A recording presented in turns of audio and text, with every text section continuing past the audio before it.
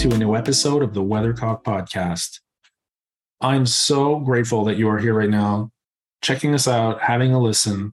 And this might be your first time. This might be your 27th time because we're at episode number 27, whatever the case. So thankful. And it comes all the way from Montreal to wherever you are in the world. I have a very, very interesting guest here today. His name is Daniel DuVall. I've been wanting to have him on this podcast since the beginning of the podcast, which started back in September. And we were finally able to coordinate our schedules so that we were able to have a conversation this week together and that I can present to you. Daniel is a fascinating, super interesting person.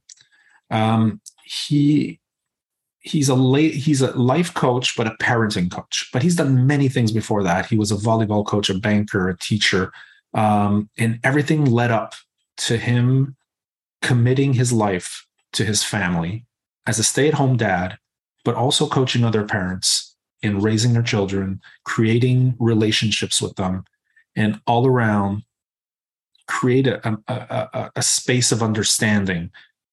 And we had a really great conversation and almost went down a few rabbit holes on some subjects because, as fathers and parents, you can go far into stories and relate to certain situations and, experiences that we've had. But what I find awesome about Daniel is how he is so authentic, honest, and vulnerable in what he does. And this is all encapsulated on his social media, where he shares stories. He shares the daily challenges of being a parent, the struggles, but the good things also that we do as parents to celebrate, us as works in progress that are trying to do the best parenting. And he puts this in a way that when you watch his content, you can relate and you can sort of just like resonate with all that he's doing. I mean, I know I did. And, I'll put all the links in the show notes so you can go check out what he does on his platforms. But he is a multi-dimensional person. So there's a lot of stuff in this podcast that we talked about that was just absolutely inspiring. And this is what the whole podcast is about, right? Having conversations with people that are just doing their best every day to become a better version of themselves and try their best at whatever they're doing or pursuing to become a little bit better. And this is the whole essence and the heart of the podcast, is having these conversations with people and learning so much from them. And this one is one for the books again. Hey, Daniel, I am so excited to have you on this podcast. I've been wanting to connect with you for a while now, and it's happening today. So just thank you for taking the time out. It's really exciting for me to be able to have a conversation with you. Yeah, thanks for inviting me. I'm looking forward to kind of where it takes us. That's for sure. We will go places probably that you weren't expecting, because that's just where curiosity usually leads us to, right? Mm-hmm. But the first thing that, while reading your bio, the first thing that popped up to me was that you've done quite a few things in your life. I mean, teacher, banker, volleyball coach. That's a lot of stuff. And the thing that, struck me, of course, is, you've always been in service, always serving others and all that. Tell me a bit about your journey. I'm curious to know, from everything that you've done up to today, where you're a parenting coach, how did all of these experiences lead up to what you're doing today? Take us through that. Wow, that's a big question. I think a lot of it starts from, actually, I should prerequisite this. So I've been in weekly therapy now for a while and really digging into my childhood and my past. And I think when I entered college, I didn't really know what I wanted to do. So I just went with what I was good at, which was numbers. So I did accounting and finance. And so when I graduated, I was looking for jobs. It was right when the recession was hitting in 2008. And so I ended up moving home and living with my parents. And my mom worked at a school and she was like, hey, there's a long-term sub job. Are you interested? And so I was like, sure, why not? So I literally fell into teaching by accident. And I taught at a private school, so I didn't need a certification. I didn't need any degree. So started teaching and I loved it like almost immediately. Was it elementary school or was it high school? Middle school. Okay. So like sixth, seventh, eighth grade. Okay. And so I connected with it almost immediately. I've always loved kids. I love learning. Like I'm definitely a lifelong learner. So I feel like it combined two of my passions. And then towards the end of that school year, my uncle started his own bank and reached out to me and asked me if I wanted to work for him. And I basically was like, okay, I majored in this. I should give it a shot. I was there for 2 years and I hated like every minute of it. It was just not my thing. It was very like rote routine, same thing every day. And so this is interesting though. This is interesting. I just want to ask you before you go, I'm sorry to cut you off, but I want to get you on this. Going from a school teacher where you're passionate about kids, passionate about teaching, and going to work for your uncle who started a bank. What was what decision did you make there for yourself that made you go there? Was it, a family decision or was it a money decision? Like, take me through that. I think it was more, I felt like I owed it to myself to explore the field that I went to school for, that I thought I wanted to do. What was the field? Like finance. Okay, finance. Okay. Yeah. So I triple majored in accounting, finance, and economics. And so I was like, okay, I majored in this. I spent all this time. I need to at least see if this is something that I'm interested in. And so I did. I tried it and I did a variety of different things. I was thinking about quitting and then I got promoted. And so then I like waited a little bit, and I'm so fortunate that my boss at the time literally sat me down at a meeting and was like, hey, I'm giving you the heads up. I'm going to fire you in a month. I can tell that this is not for you. You're not passionate about this. I wish somebody had done this for me because I'm now in my 50s. I hate what I do, but I can't switch now. Oh, boy. And so I feel like he did me such a service and did a thing for me that I don't think I would have been able to do myself. And so he kind of initiated this new path. So when I was like, okay, I'm leaving, what am I going to do? My first thought was teaching. And I was like, how am I going to get back into this? And so my principal that I had started with was good friends with this other principal. And so I ended up getting a job at his school. And so I taught in Catholic school for another 4 years. And then segued from the Catholic school, private school system to public schools because I felt like I could effectively change more kids' lives in a public school setting where there was more diversity, racially, economically. So I ended up teaching in low-income school districts for the next 5 years. And then my second son was born. I took a month off of school. And during that month, I had a lot of time to sit with myself. And I actually had coincidentally started listening to Jay Shetty's podcast that summer before, which I think started a lot of this thought process in my mind. And during that month, I had this realization that I really didn't like myself. Mm-hmm. I didn't like the direction that I was going. I just didn't really like who I was becoming. And so had some conversations with myself, with my wife, and then first day back from school, told my principal that I was leaving education. It was a tough choice, but I was like, I'm going to stick through the rest of the school year, but I'm done. And then March, COVID hit. And it was almost to me like a sign that I made the right choice to leave. And so finished the school year virtually, which was really difficult. And then when I finished, I was like, cool, now what? I want to do something that involves education and helping people. Like, what is it? And so I had seen Jay's certification school and I was like, oh, like that's interesting, but I didn't pull the trigger. And I kind of sat on it for a while, got some random part-time jobs. And then finally was like, okay, if I'm going to do this, like I need to commit to it. So enrolled in his school and then started my own business. Life coaching originally started with coaching men. about being vulnerable and open. And then it kind of just naturally shifted into parenting.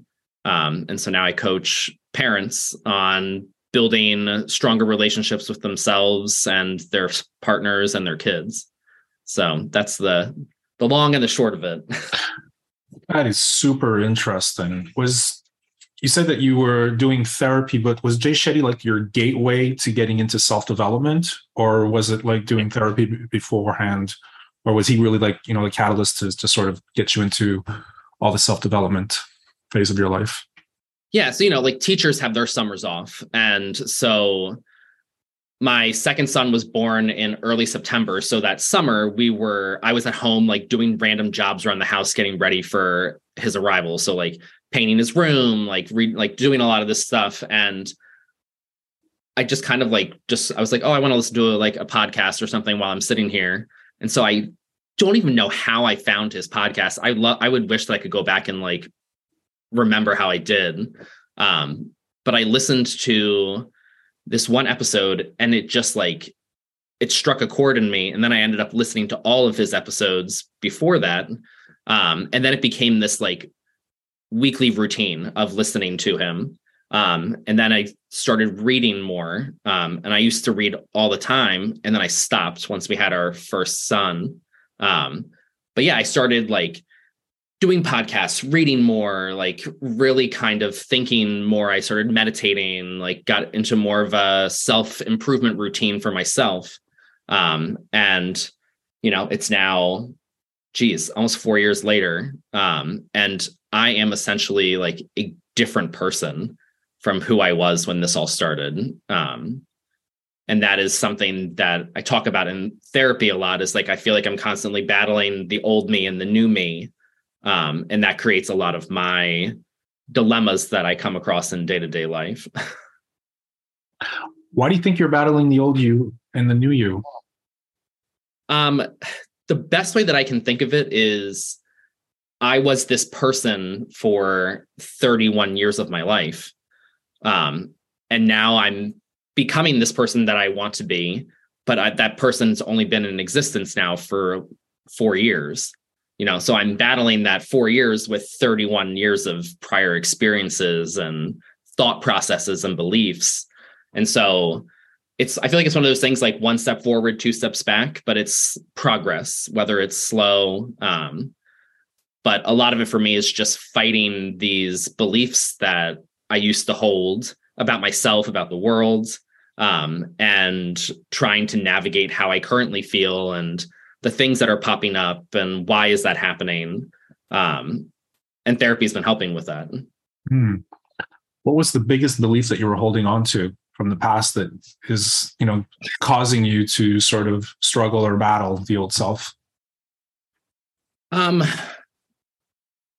Probably my sense of self-worth. Okay. I for most of my life thought that my value was in the things that I could do, not me as a person.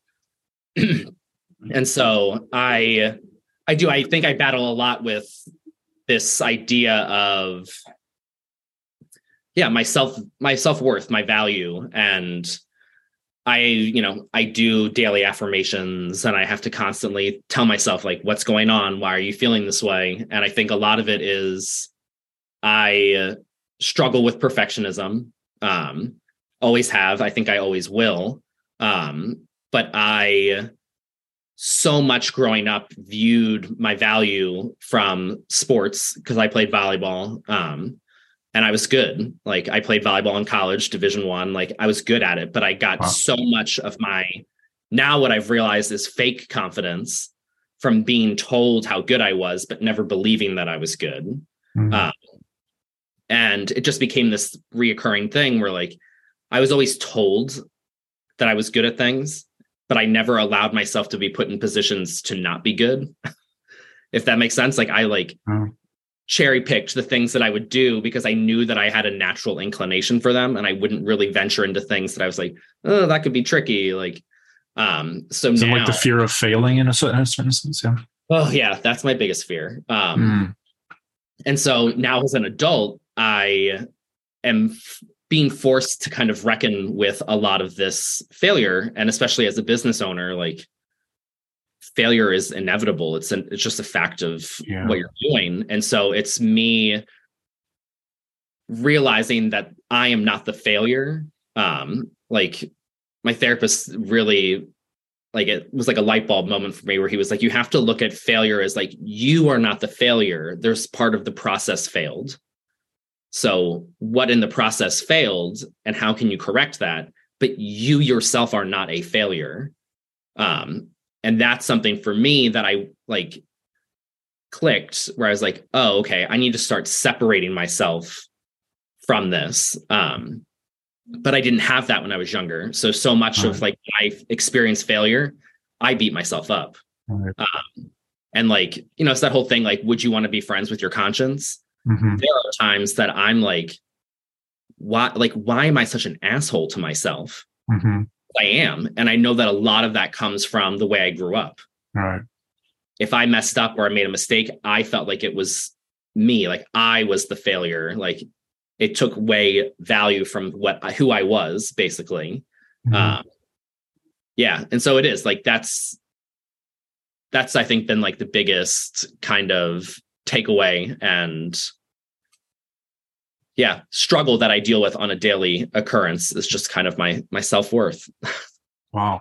I think so many people can resonate with you. I mean, I know I'm resonating with you big time right now because my whole sense of identity also was locked into what I was doing in the past. So, you know, I grew up in a very strict family where my father was a police officer, where things were, you know, very strict. And if I didn't follow the rules, they would be, you know, there would be punishment, or there would be something of the sorts that they take away the thing that was most precious to me, which was music, right?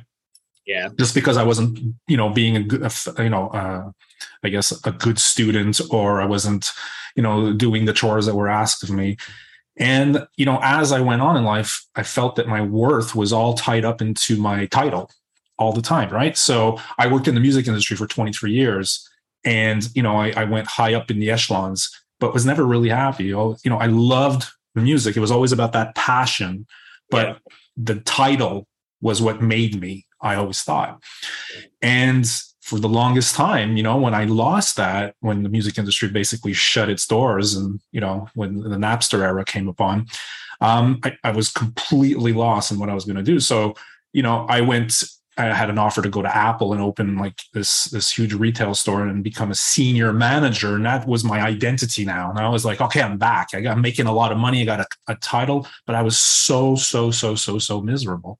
And I feel that when I hit my wall in 2021, when I opened up my own publishing company, and then after that it closed down because of COVID, but I worked for another publisher and was as miserable as I'd ever been, but I was 48 years old now. Yeah. In 2021, I was so lost because my whole identity was based on what I did. So now I didn't know who I was anymore. So like you a little bit, you know, I fell into a podcast, actually it was the book, and then it sort of revealed so much about me. So I can resonate with you how difficult it is. I think everyone struggles with this identity issue of who am I and self-worth, because if we don't have the title or the position or something, it feels like we're not, what are we, right? No, it totally is. And, you know, it's the idea of like, what is success to you? Like what is your definition of success? Yeah. And it's so interesting, as you were just talking, I'm like, I feel like that's part of what I'm trying to instill in my kids. Like, you know, like the question that you get asked when you're a kid, like, what do you want to be when you grow up? We don't answer that correctly, because when you're asking somebody that question, you're really asking them, what job do you want to have? Mm-hmm. And making it like that's the center of our worlds. Like, what's your job going to be? Yeah. So I feel like I was so focused on like, what's my job? How much money am I going to make? It was very materialistic. Yeah. Now my view of what success is so different. Like, you know, I just want to be comfortable and with myself. Like I want to be happy, like in my relationship with myself. Mm-hmm. And I think that's where the shift came, was like, I realized that like, if I'm going to be considered successful for myself, I need to be okay with who I am. Right.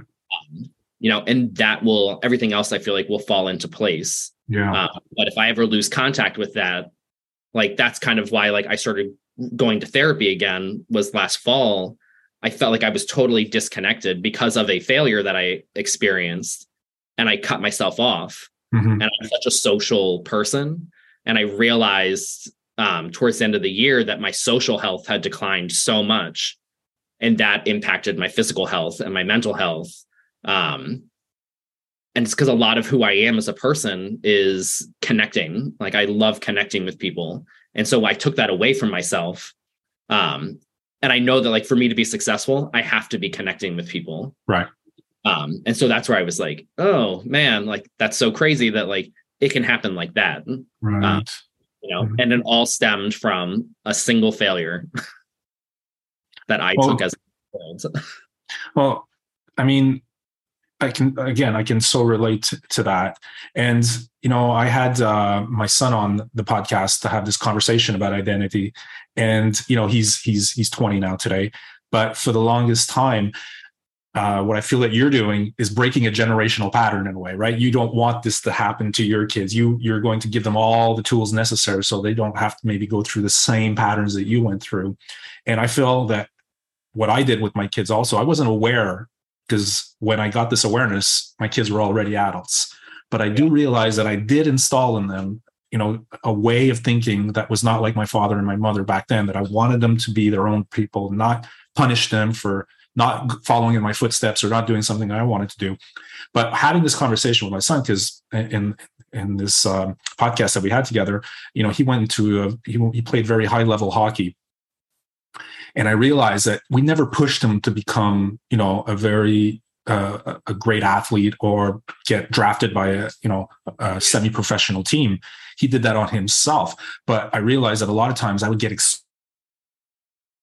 when he wouldn't perform, or he wouldn't have, the great game or something of the sorts. So I realized that I was pushing on my own, probably in a way, shortcomings, failures on him without even realizing it, even though I wasn't like having these deep conversations about get better, you better, but you better, play a better game the next time you're on the ice or whatever. But I still felt that I sort of pushed my agenda on him, when in fact, all he was doing was having fun, and he never took it seriously. But that's what got him to a higher level, because he was having fun. And when he didn't have fun anymore, he just stopped and he went on to a new thing, which is a great thing when you think about it, because there's no pressure, there's nothing. So in a way, I think I broke a pattern that went on from my parents to me, but I know that in the past I repeated it a little bit and all that. But it seems that your kids are still very young. You're breaking that right away by doing a lot of work on yourself. Is that a correct assessment that I'm making? Oh yeah. I mean, I have this theory that, like, our lives are like a pyramid, and, like, you're at the top of the pyramid, and it's kind of a trickle down where, like, I have to be good with myself, because that's going to positively impact my partnership. And then if our partnership is strong, then our foundation, which is our family, that will be strong. But it has to kind of start with me. And I think that's something my wife had a really hard time with it, because I would say a year and a half into, like, my self-development journey, I told her that I had never been happier. And she was like, oh, so you weren't happy before? And I was like, no, like, I was happy, but I've never been happier with myself, like my relationship with myself.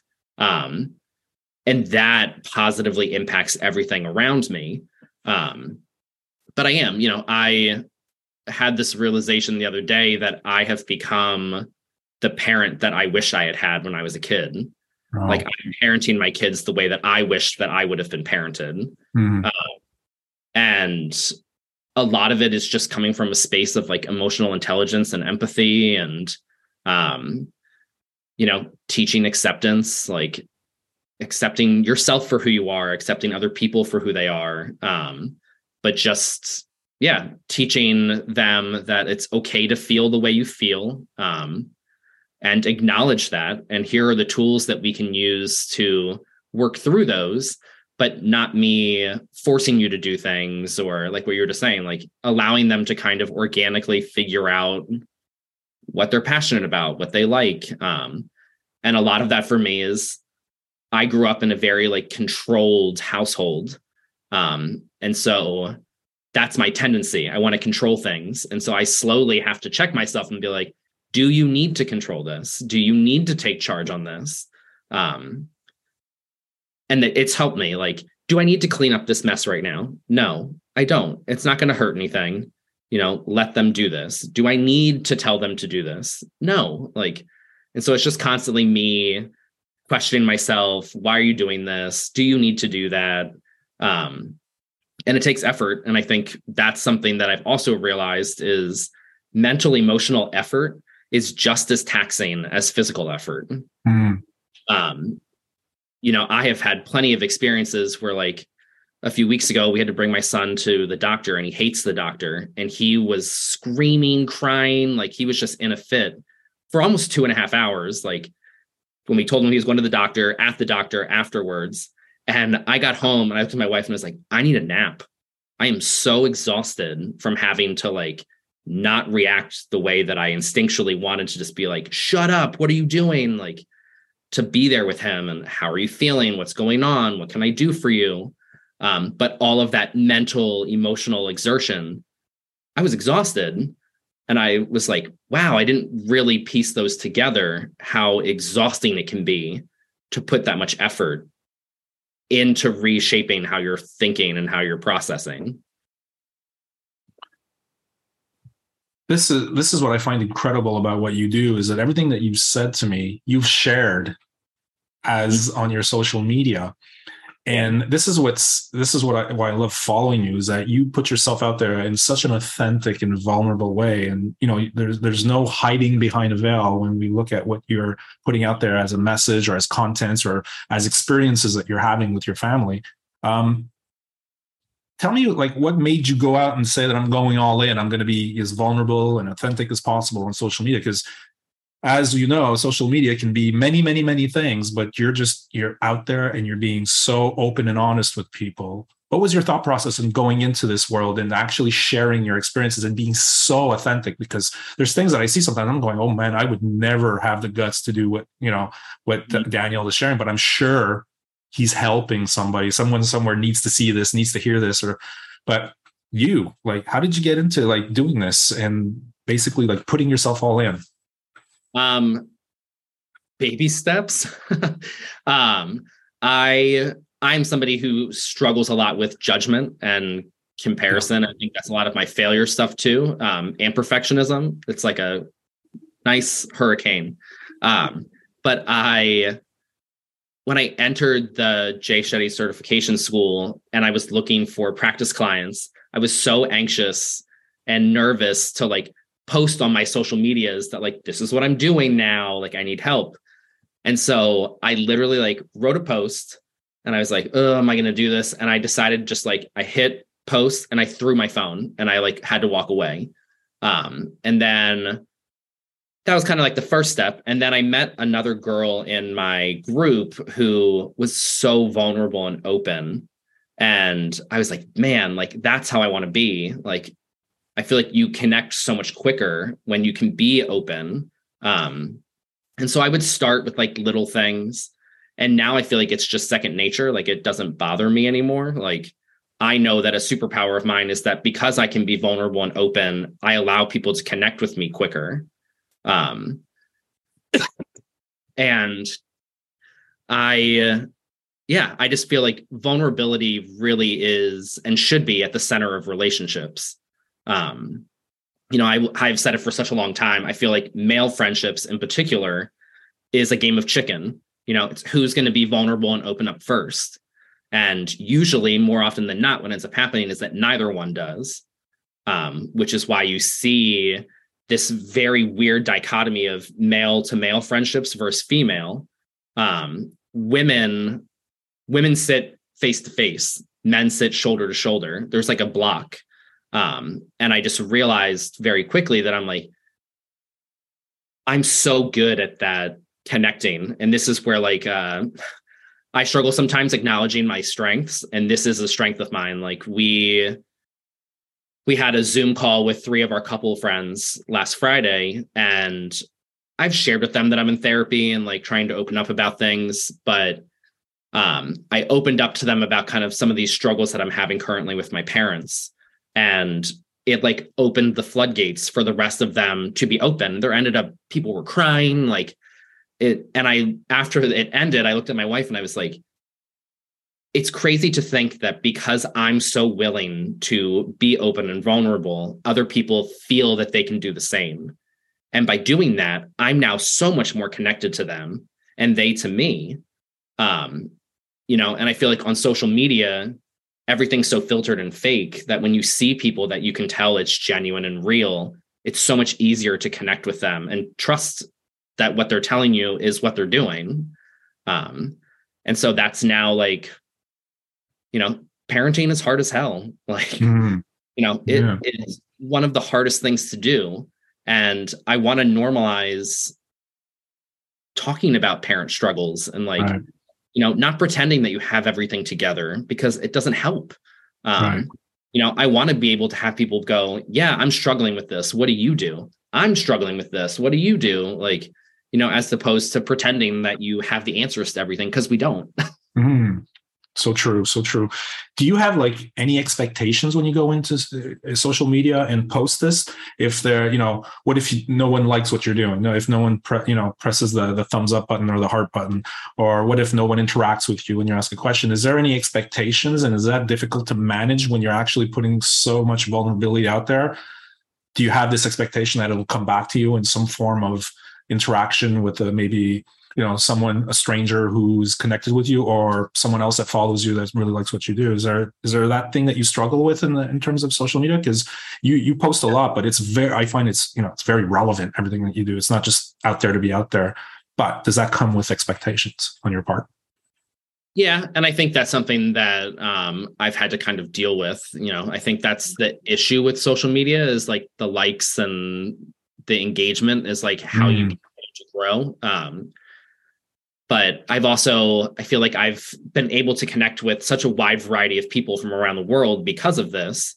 And it's kind of hard when I'll post something that I'm like, man, that was really like powerful. And then it gets nothing. Right. And then I'll post something that I'm like, whatever, like, and I get engagement. But I feel like what I have to realize and tell myself a lot is that like, even this only connects with one person, that's one more person than I had with to start. And I think that's something that I try to tell myself too, is that like, at the beginning of the day, I'm cool with where I am and what I'm doing.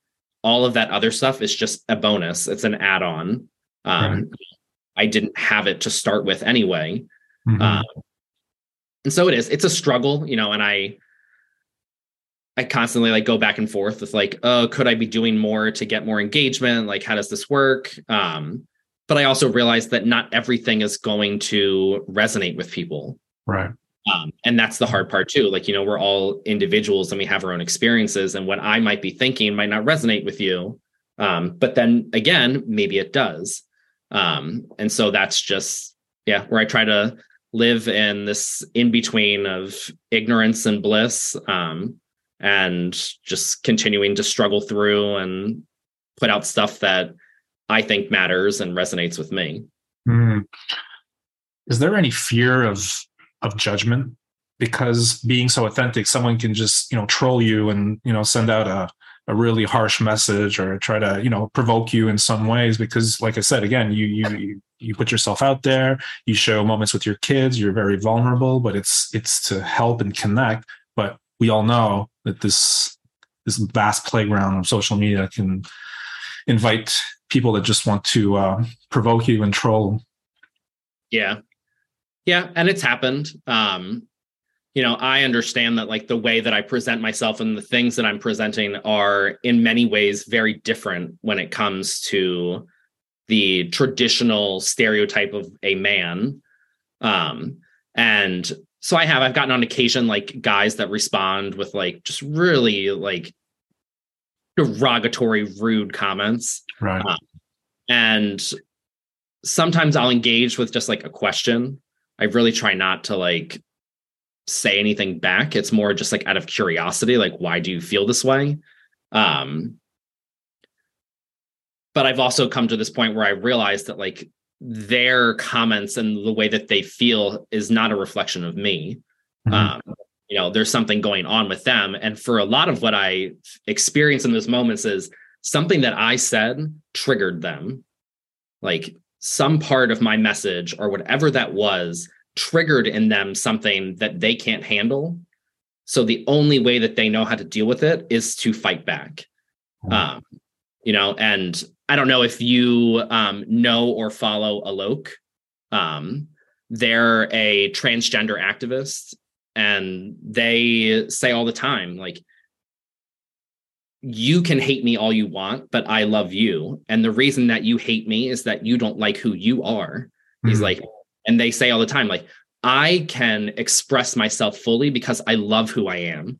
And because I love who I am, I will love you. You are spreading hate and acting hateful because there's some part of you that doesn't like who you are. And you're upset that I love who I am. And that's just where I know, like, so many of these people's comments are not about me. It's about them. There's something going on for them. Right.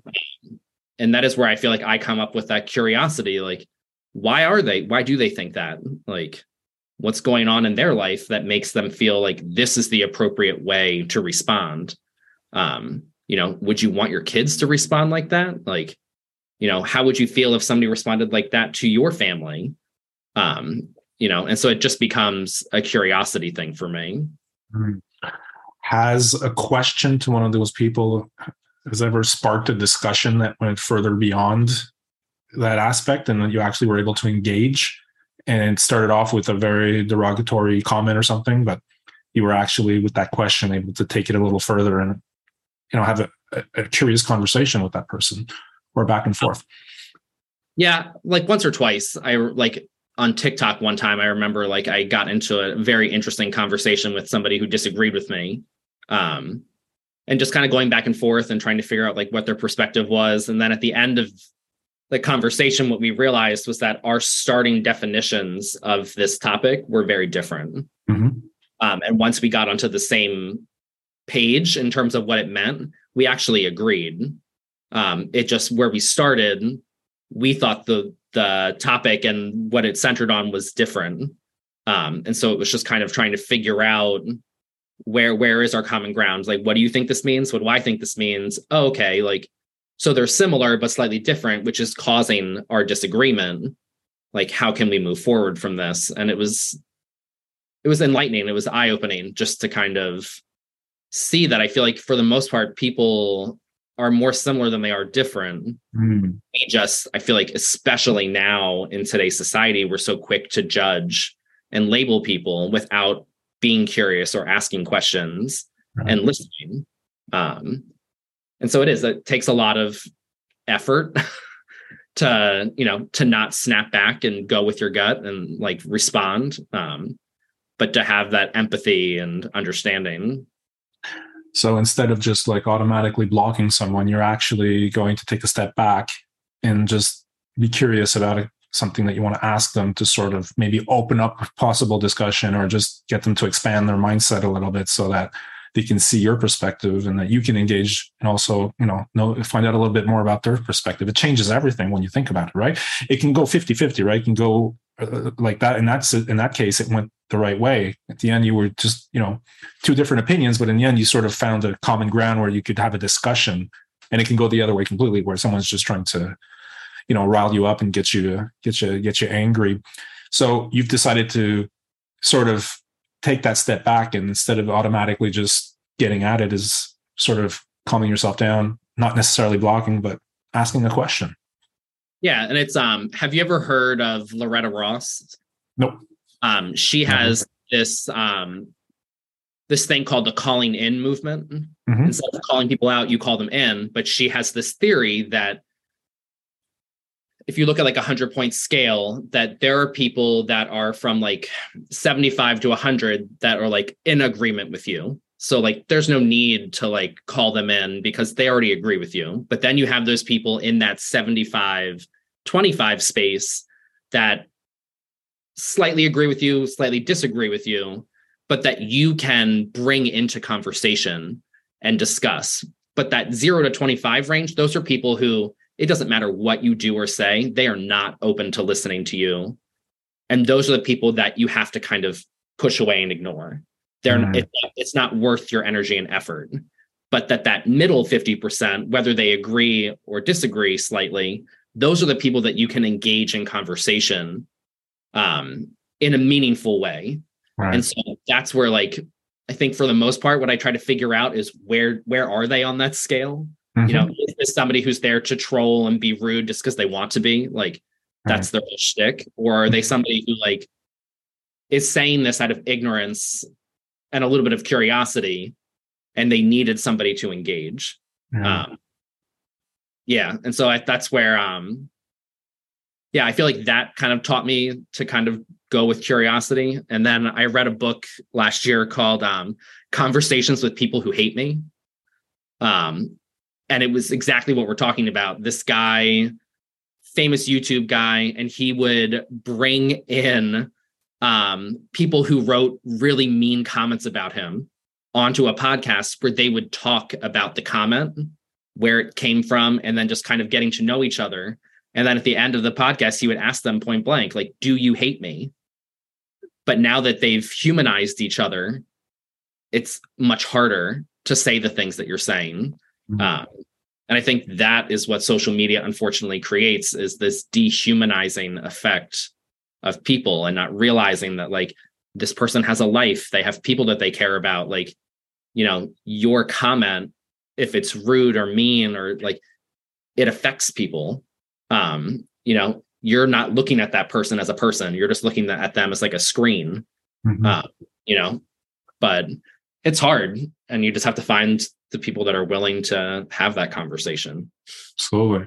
And as you do more social media, do you build up kind of like a turtle shell in a certain sense, that things just bounce off now, that you're able to just sort of mitigate everything and be able to take always that calm approach, and not, give into any of that emotional, retort that it would be so easy to get into?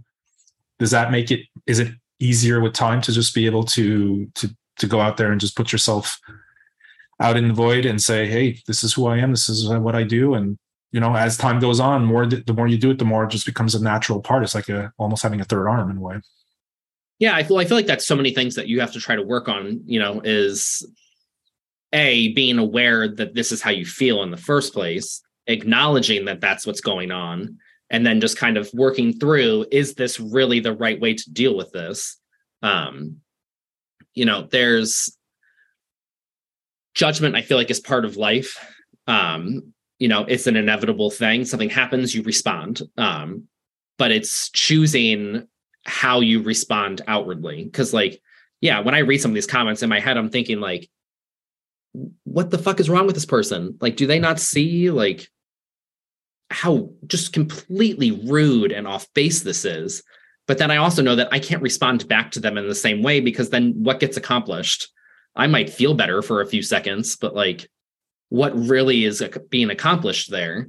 And I feel like that's how we should really be acting in life. Like, my wife and I, at the beginning of the school year, we went to back to school night, and they said, nobody can bring kids. Well, this one woman brought her 2 kids with her. And I immediately was like, oh, look at this. This woman, like, didn't even think about, like, the rule. And then I stopped and I was like, okay, but you don't know this woman's life. Maybe she's a single parent. Maybe she doesn't have family around. She had no choice. Like, your judgment of this woman that you don't even know is 100% off base. And you probably have all of this misconstrued and wrong. Yeah. Why do you care? And it's like, why do we judge people that we don't know? Like this little piece of them. But we like to pretend that we know their whole life story when we don't. I so agree with you. I mean, I said this a lot, but people don't wake up in the morning wanting to piss you off. They don't get up with this mission of, okay, I'm going to go out and bring my 2 kids to school for the parent teacher night and piss off Daniel. right? Just to get him to judge me. No one, when we get cut off in traffic, how much rage comes into us automatically, and we get all angry, but we don't know if that person is actually rushing to the hospital or something wrong. They lost their job, they're angry, they don't have they don't have any concentration. But automatically we get into judgment mode of like, we want to rip that person's head off. They should not be driving. They should not have a license. But we do that. I guess for me, it's part of the human experience. I mean, this is something that we cannot get rid of. It's just something I guess we can tame and sort of be able to sort of be more aware of ourselves and say, hey, I caught myself judging, caught myself in this moment. Let's take a step back and just sort of relax. I can't, not stop it from happening, because it's part of who we are as human beings. We react to things. But understanding, like just telling yourself that I don't think anybody wakes up in the morning wanting to do any harm to anybody. Yeah. But stuff happens, right? Reactions happen, emotions get in the way, but I think everyone wants to do good, but ultimately when something happens to us, we're very quick to react in a very judgmental way. But I think the important part is what you've just said, is to be able to take a step back and sort of see it and go, oh yeah, maybe, she didn't have a choice to bring her two kids to this evening. Right. But I think so much of it for me that I've experienced is, it really is around strong emotions, anger being a big one. And I don't think we really teach people how to deal with anger. I think we try to shove it away and ignore it, when like anger is a part of life. Yeah. You have to teach people how to deal with anger. Yeah. And passive aggressive behavior, which is like very common, is the lowest level of anger management. And so like, I constantly have to tell myself, like, my kid didn't just do this to be malicious. Like, he didn't go out of his way to have this behavior to be like, oh, I'm just going to do this to piss off dad. Like, no, he doesn't know how to deal with this. So this is not about me. This is about him. What does he need in this moment? How can we get this to have a better reaction next time versus this? So like, it's talking about like, you are allowed to be angry, but you can't throw things. You can't hit people. I would much rather you in this moment, you're angry, scream, yell, because at least that is a higher form of anger management than hitting and throwing things. And then it's, okay, now that we've gotten to this next level, okay, now next time we don't want to scream and yell. How can we deal with our anger in a more appropriate way? And then I have to model that. So I tell them all the time, when daddy gets angry at you guys, I remove myself from the situation. I find the bathroom or pantry, and I just like silently scream or just like shake my body away from you guys, because it's not fair to do that in front of you. I'm not angry at you. I'm angry at the situation. And so it's just constantly having to model that stuff for them. And I feel like that's the hardest part of parenting, is kids don't really listen to what you say. They listen to what you do. Right. A kid understands very young that, oh, well, you're telling me to do this, but you're not doing the same thing. That's not fair. Right. Like, kids are like fairness experts. And so it is, so much of this stuff has to be modeled, but you can't teach what you don't know, and you can't give what you don't have. And so it all starts with me. And it's, I'm expressing to my kids constantly, you just did that. That made me sad. You just did this. That frustrates me. So that they can hear what's going on in my head, but then me modeling that, like, you just did this and that hurt my feelings. I need to step away from you because I need a little bit of space. And so it's me having to model what I'm thinking and processing for them so that they can do that going forward. And it's hard, because it's so much easier to just tell them, don't do this, don't do that. Like, but it doesn't really stick with them unless they see it. And so it's hard work. I mean, I know you did a video on this. I remember, about just taking a step back from your kids and, hiding somewhere to just let all the steam go out before engaging in a conversation with them. And what you're saying, I mean, you're taking the long way in the sense that you're committed to being a great father, but also install great values in your kids. And that demands time, patience, effort, and repetition, of course, and to repeat and to repeat. Whereas most, well, not most, I don't want to lump anybody and generalize here, but some parents will just punish and just put them in a corner and that's it, or give them an iPad to sort of distract them and get onto something else.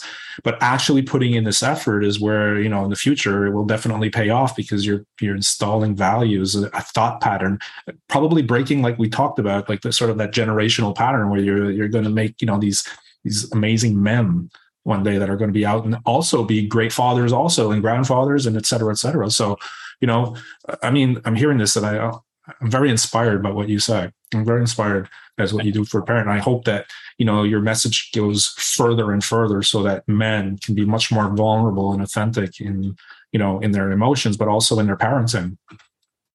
Yeah. And I think societally, men are not viewed as caretakers, as nurturers, but like we could.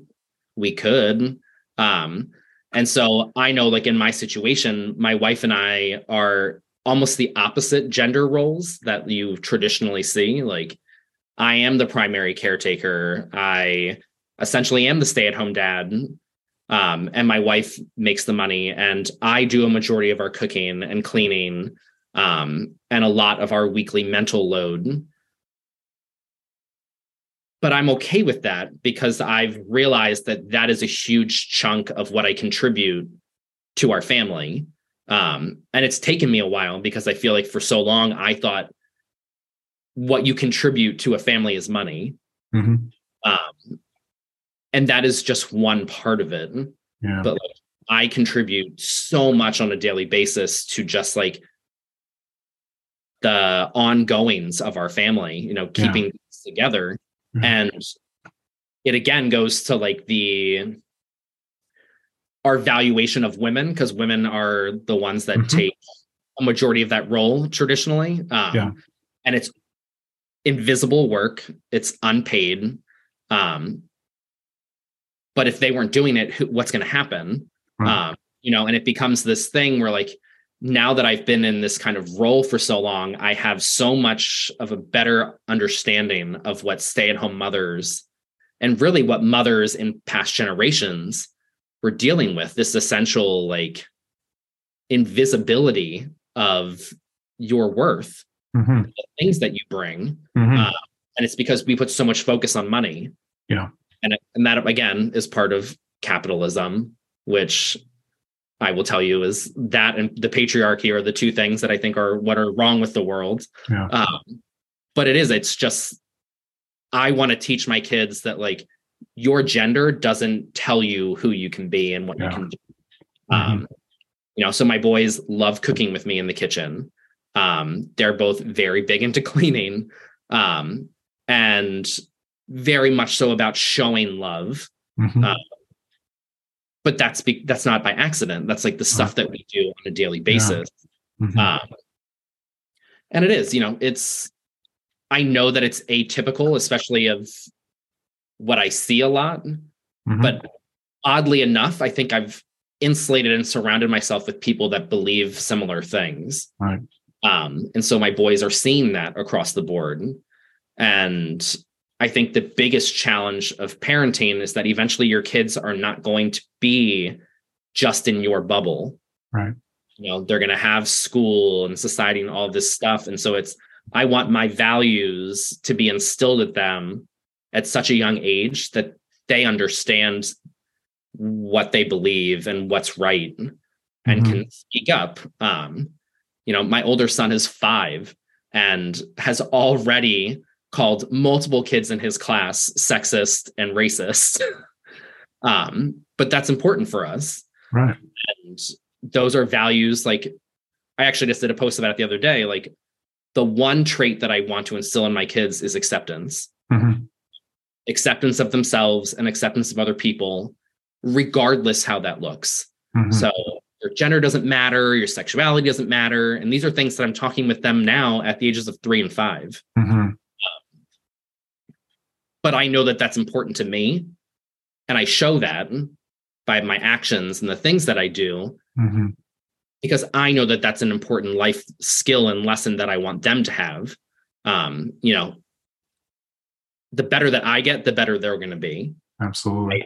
And I know that they're going to be way better people than I am. Mm-hmm. But I also know that that will be because of me. Mm. You know, and so it is like, at the end of the day, I want my kids to feel comfortable coming to me for whatever the situation is, even if it's hard, because they know that I'm not going to judge them. And that's something that I wish I had had growing up, Mm-hmm. was that ability to approach my parents about any topic and feel heard and feel seen and not feel judged. Because it is, I just don't want to create a household where my kids fear that I'm not going to approve of their decisions or not believe that what they feel is real. To me, that would be my biggest failure, is if they grow up not being comfortable coming to me. Mm-hmm. And so I think that's where the vulnerability comes in too. Mm-hmm. Actually, now that I'm thinking about it, is the more vulnerable and open I can be, that will allow them to do the same thing. Some incredible nuggets of wisdom that you just shared with us, Daniel. But one thing that triggered me is that, imagine like a few years ago. I mean, I had my kids, 20 years ago, so I only had 2 weeks off to take care of them, and then I was back to work earning. And my then wife raised our kids. Can you imagine? Like, I talked to you about identity, saying that I'm a stay-at-home dad, how that can completely throw you off in terms of your title and what you do, because you say I'm a banker, I'm a teacher, I'm a senior manager, I'm a stay-at-home dad. A few years ago, I would have struggled with that completely, saying that was my title, when in fact, what you're telling us today is just, you are what you are. You are who you are. And today you are a stay-at-home dad, but in a year from now, you can go back to being a teacher. You're a coach also, but you can be many, many, many things also. Your identity is not tied up to just being a title. It goes much more deeper than that. Thank you so much for sharing that. That was really some insightful stuff. I want to know, I'm going to backtrack here to Jay Shetty for a second. You said you listened to a podcast that sort of opened up the floodgates and kind of got you thinking. Was there like a sentence, something he said, words that he pronounced that sort of went boom in your head that said, oh my God, I just had a light bulb moment here? Do you remember that? Oddly, I do. I wish I could remember the name of the woman that he had in there. She was an actress. And she had said that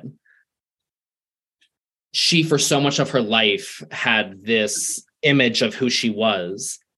And the more that she got into her self-development journey, she realized that that image that she had created for herself was not who she thought she was. And so she kept trying to be this image, but it didn't feel right to her. And when she gave herself an opportunity to just be herself, she just felt like everything clicked into place. Like it felt natural.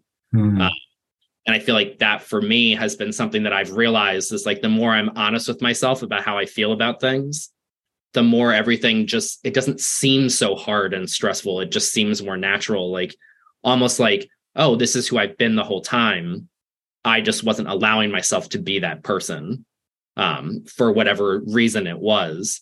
But yeah, just trying to get to that point where like I feel like this is me, like, all my flaws, all my quirks, like, this is me. And it's a good place to be in. And it's odd that that's a piece of relationship advice I give to people, is when you get into a relationship with somebody, you are marrying their flaws. Like, can you handle their flaws and quirks? That's what you're marrying. If you can't, it's not going to last. Right. It doesn't matter how great of a person they are. If they have a flaw or something that really bothers you, that's going to be hard. But that also comes with acceptance of like, people are who they are. Like, there has to be some level of willingness to not want to change them. Right. because that's something that they need to do themselves. Like, as much as I've been changing, I obviously talk to my wife about the things that I'm doing and like try to loop her in, but I'm not forcing her to do the same things. She picks and chooses what she wants to engage with and how she wants to do it. But it's not fair to her to force her to do those things, because that's just her. Yeah. It's all the self-growth journey. I was playing a questions game on the weekend, and there was this question like, if you could, implement one change in society or one law in society, what would you do? And I answered, I would install a self-development class for kids.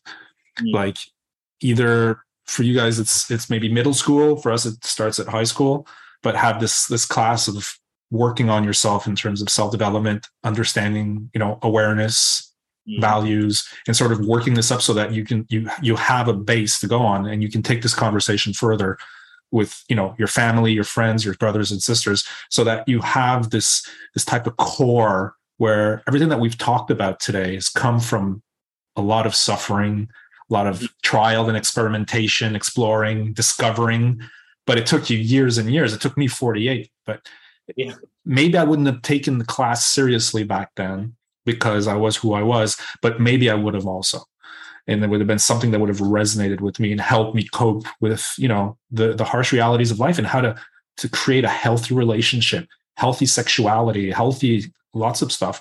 Because, no one could have predicted social media when we were back then would take over the world the way it is now. But more than ever today, having some sort of self-development class, if we can call it that way, health class or whatever, would make such a difference. And just giving a base to our children, so that we can build conversations with them, so that we can, us learn from them learn from us, but sort of make much more, I think, mind healthier men and women today in the landscape that we're living in. Yeah, I agree. And I feel like that'd be something so easy to implement too. Right. Because imagine from elementary school having one class a day that's focused on social emotional health, right.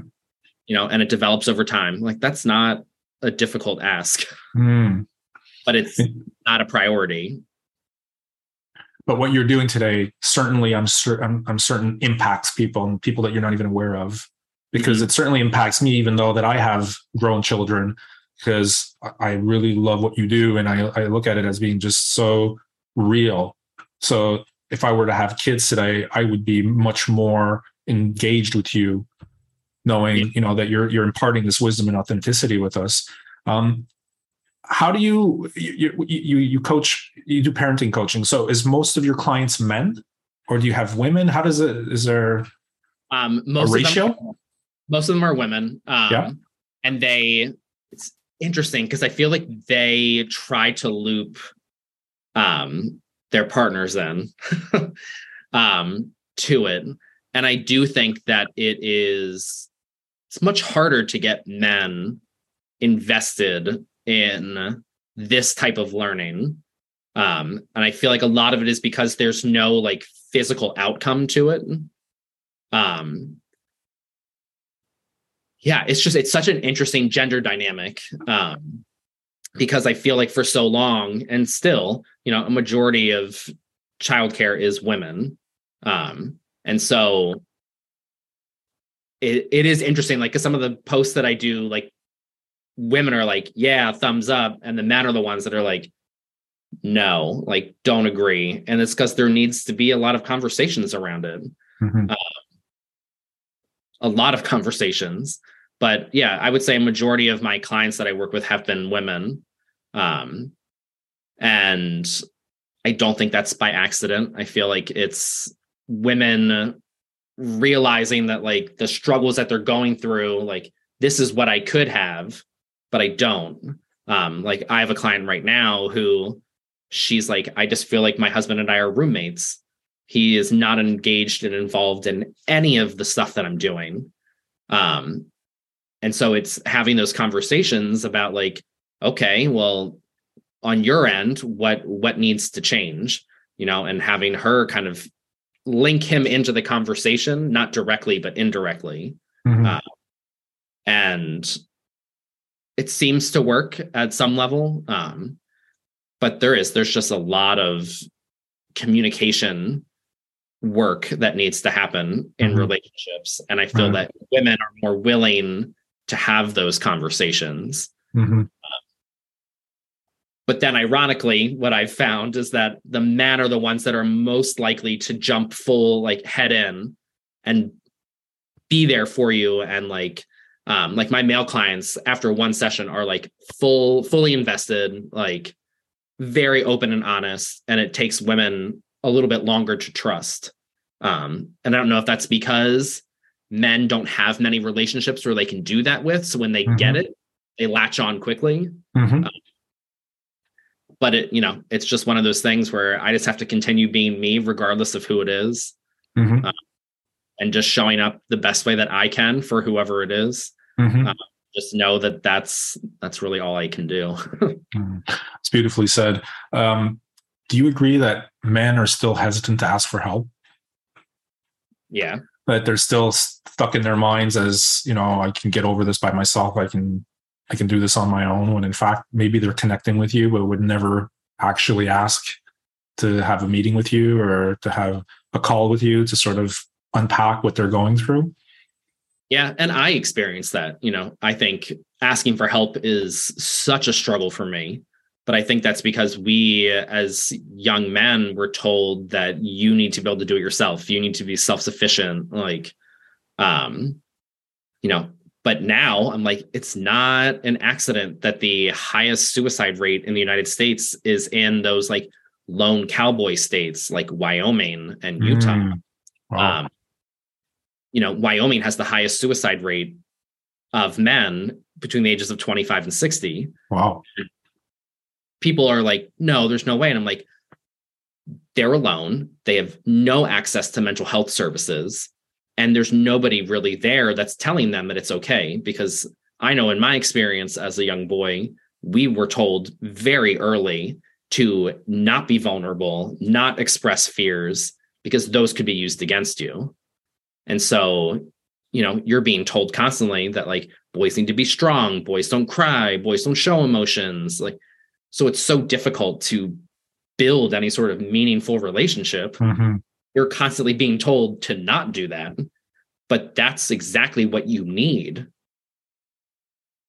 to survive. Like they've had studies that show that close friendships are more beneficial to your overall health than romantic partnerships. So I wonder how much of that affects the fact that women outlive men. Is that because of this added benefit of friendships and relationships that men refuse to engage in? Yeah, I mean, I'm very fortunate that my best friend and I, like really outside of my wife, he is my most intimate relationship. And I think people are thrown off, especially men, when I say intimate. And I'm like, it is intimate. Like he knows things about me that really no one outside my wife knows, not even my parents. Right. I've cried in front of him. I talked to him about my fears. Like he's somebody who, regardless what happens, I feel like I can go to and talk, even if it's going to be a difficult conversation. And I don't have many of those people, but you need those people. Right. It's that whole idea of like one person can't be everything you need. My wife can't be everything. I need other people. And so having that close relationship with another guy helps that. There's just a different perspective that he brings. And it's just super beneficial. And that's something that I hope my kids have. I just think it's beautiful to like have those kind of bonds and relationships. And I wish that those were more common. I think it would help people. But it's just not. Well, listen, for sure, what I've heard today is definitely, I'm sure people are going to resonate with a lot that you've said. And I find that, again, you're so authentic, and in the way that you talk, I'm sure that if there's men listening today, to be able to express themselves in a more authentic way also is only beneficial for them to be able to, again, be able to connect better with others. So we have more robust relationships and also have robust relationships with our family, our kids, the future, right? Creating new patterns, I guess, and reprogramming some of the old thoughts. Got a question for you. If you were to give us a piece of wisdom to everyone listening right now, they're all standing in front of you invisibly, and they got their arms crossed and they're waiting for Daniel to give us a moment of wisdom, what would be something that you would like to offer them as like a parting words? We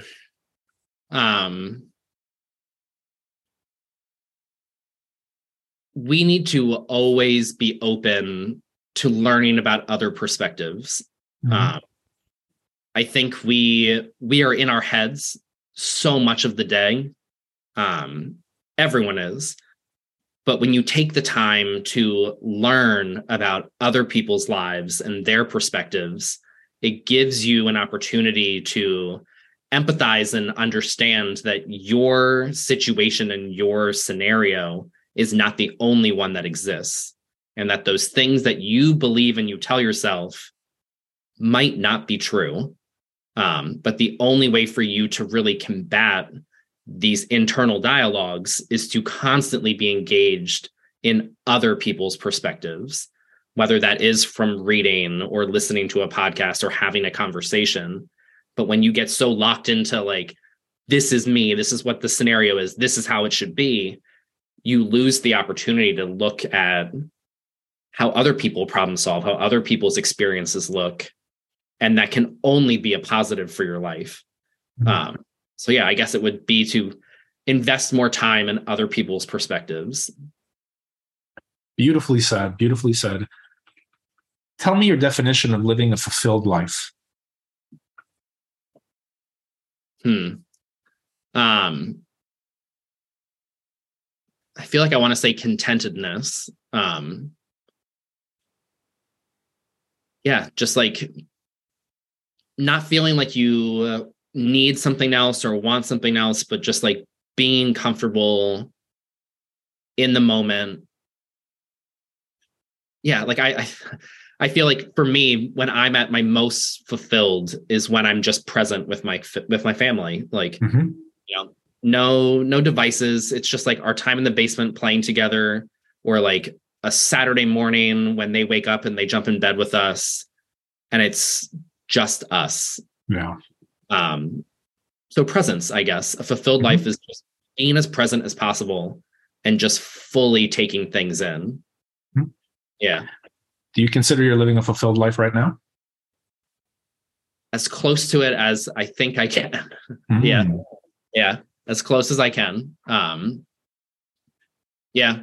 I have my battles, but yeah, as close as I think I can on an average. More than ever, I guess. Yeah. Considering the past. Oh my God. Yeah. Yeah. Yes. Yes. 100%. Another question for you. What are you most curious to learn in the next coming months? Something that you want to learn, something you want to dive deep into. What is it that you'd like to do in the next coming months so that you can benefit from? Oddly, my wife and I for the last 2 years have been doing years of learning where we pick a topic for every month. That's true. I saw that on the on Instagram. Yeah. So this month we're learning about basic drawing skills, because that's something that we've both like been curious about. But I read constantly. Like I've already read 18 books this year. Yeah. And I think this year in particular, I'm really focusing on the Asian and Latinx perspective on things. Mm-hmm. Last year I read predominantly Black authors. And like that was very much something that I was invested in. And now this year is kind of shifting towards those two groups because I feel like those are very underrepresented. Mm-hmm. And so again, I feel like with adding to your perspectives and understanding of the world, if you don't have people that you can immediately engage with, I feel like reading and exposure to other cultures and groups can only benefit you to grow your empathy and understanding of what other people are going through. So that is something that I'm trying to engage more with, are those two communities. I know I saw that the year of learning. Yeah. I think it's such a great concept. It's such a great couple goal too, to be able to sort of have this with your wife, that you both are learning something that interests you. So it goes beyond the typical date night relationship, but there's something more inside to actually grow from, which I think is another great example of what you're installing as values. Yeah. Last questions for you. This is the music nerd in me asking maybe the music guy in you. Who's your favorite band? Musician, songwriter? What do you listen to? So, it's so funny. As you said, you worked in the music business. That was a dream of mine. I so desperately wanted to do that in college. And my uncle convinced me not to, because he said that you shouldn't work in your passion. And I so regret not doing that, because I love music. Right. I take so much pride in finding an artist early on and being this person's going to be big, and then in a year or two being yes, I called it. But right now, God, my music taste is so eclectic. But if I had to say favorite, Fleetwood Mac. Fleetwood Mac. Tell me why. All about Fleetwood Mac. I think that's some elements of childhood. My wife and I went and saw them in concert 5 years ago with my parents. Oh. I have been obsessed with Stevie Nicks. I think I lost my voice because I was just yelling for her the entire time. And oddly enough, my wife kind of looks like a young Stevie Nicks, which I am now just piecing together. But I love that it wasn't just one person writing. It was all four of them, their perspectives entangled, and they were entangled. And they wrote about it. I found so honest and real. And that it wasn't just sunshine and rainbows, that they went through struggles, but they wrote about it. And love Fleetwood Mac. That's amazing. Is it all eras of Fleetwood Mac, even the old Fleetwood Mac when it was more, Peter Green Fleetwood Mac, or strictly more the Rumors era and all the hits? All of it. Fleetwood Mac from top to bottom. Oh yeah. I think I constantly listen to it's Fleetwood Mac's 50 best hits. And it just constantly I'm listening to that. Oh boy. Yeah. I just think they're so good. It's funny that you say that, because I'm not, I know Fleetwood Mac and I've listened to them often by working in the music industry, but I've never really latched onto them. But I was watching this horror movie called X, I think it was called. And there's this part in the movie where they're in the cabin before all the killing spree starts, and they play this acoustic version of, is it The Chain, I think, or something? Yeah. Mm-hmm. It's just absolutely beautiful, and that just right away is I got to go listen to this stuff. And I found out in the most funniest way, watching a horror movie, they played a Fleetwood Mac song acoustically, and I was like, I got to go check out what Fleetwood Mac does, because I forgot all the great stuff that they've produced. So funny the way that we can reconnect with other stuff that we thought we didn't latch on to the first time, but right. The power of watching a horror movie and having someone play music in it. I know. Rest in peace, Chrissy McVie. Yeah, for sure. Daniel, thank you so much for being part of this. This was super interesting. And I'm going to put all the links to everything that you do. I think it's super important that people can go out and connect with you and see what you do. You're a coach, you're a podcaster, you're an amazing dad, but I think you're an incredible human being. Thank you. Imperfect, incredible human being. And I think that's what comes out the most. And there you go. There's no title, there's no identity, but being a great human being. Just you. So thanks for being part of this. I would love to have you back on and go further, because there's a lot of stuff that we even just started touching on, but I think we can go much deeper with. But that'll be for another time. If you want to come back on, you're always invited. Definitely. Thank you. Thank you so much for listening to the episode. If you're hearing me now, it's because you went all the way to the end, and I'm so appreciative. I hope you liked it. And if you want to help out the show, the best way is to talk about it, share it, like it, comment it, support it in any way you can. I love doing this, and I'll see you again next week with episode number 28. Can't wait. See you soon.